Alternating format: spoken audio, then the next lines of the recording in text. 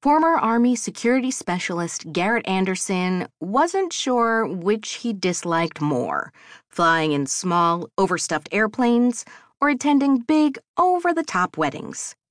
This, of course, made him wonder why he was boarding a plane at the Austin airport and heading to Tallulah, Louisiana for just such an event. But it wasn't every day his kid sister got married, and he wasn't about to rescind on the promise he'd made to walk her down the aisle. Knowing he was running late, he hurried onto the fully loaded aircraft and pulled the buds from his ears as the flight attendant rushed him along, closing the overhead bins behind him. Sucking in a breath, Garrett twisted sideways and walked down the narrow aisle in search of his row. He briefly paused to help a harried woman secure her bag in the overhead compartment while her young son bounced excitedly in his seat. Garrett cast the rambunctious child a curious glance in time to see him pull a wad of pink bubble gum the size of a shooter marble from his mouth. He wrapped it around his thumb and forefinger, then shoved it back in again, all the while climbing the headrest and playing peekaboo with the elderly man and woman behind him. The mother gave Garrett an apologetic look. "It's his first time flying, and I'm just trying to keep him pacified." "It seems like you're off to a good start," Garrett assured her. The boy continued to jump in his seat, gaining momentum with each lunge.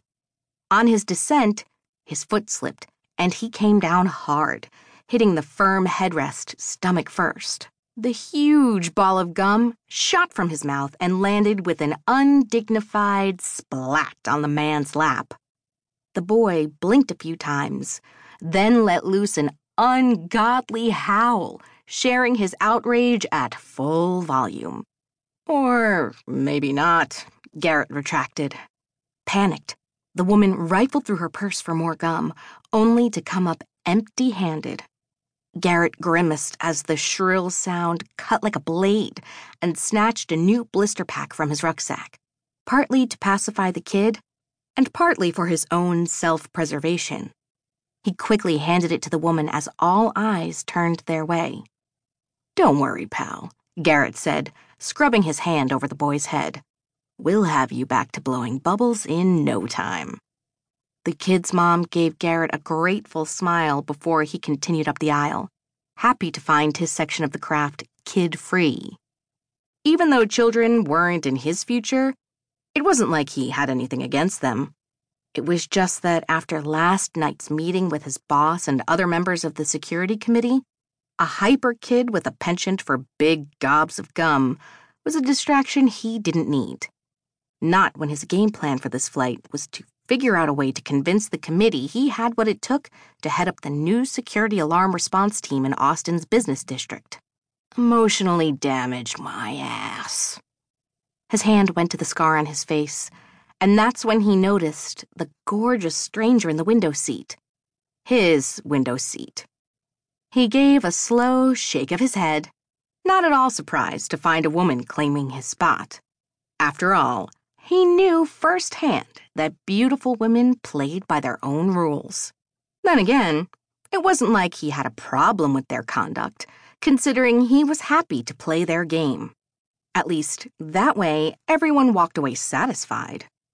And Garrett Anderson, ex-soldier turned corporate security specialist, always walked away.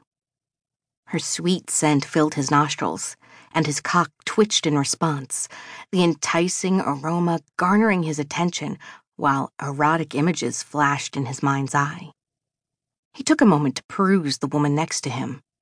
His glance drifted over the sunshine-yellow, strappy dress that showcased a slim frame and killer legs he'd do just about anything to feel wrapped around him. His glance traveled back to her pretty face, and he couldn't help but wonder how those long, loose curls of hers would feel on his skin, or look spread across his pillowcase. As he considered the sensual image a moment longer, his game plan instantly headed south.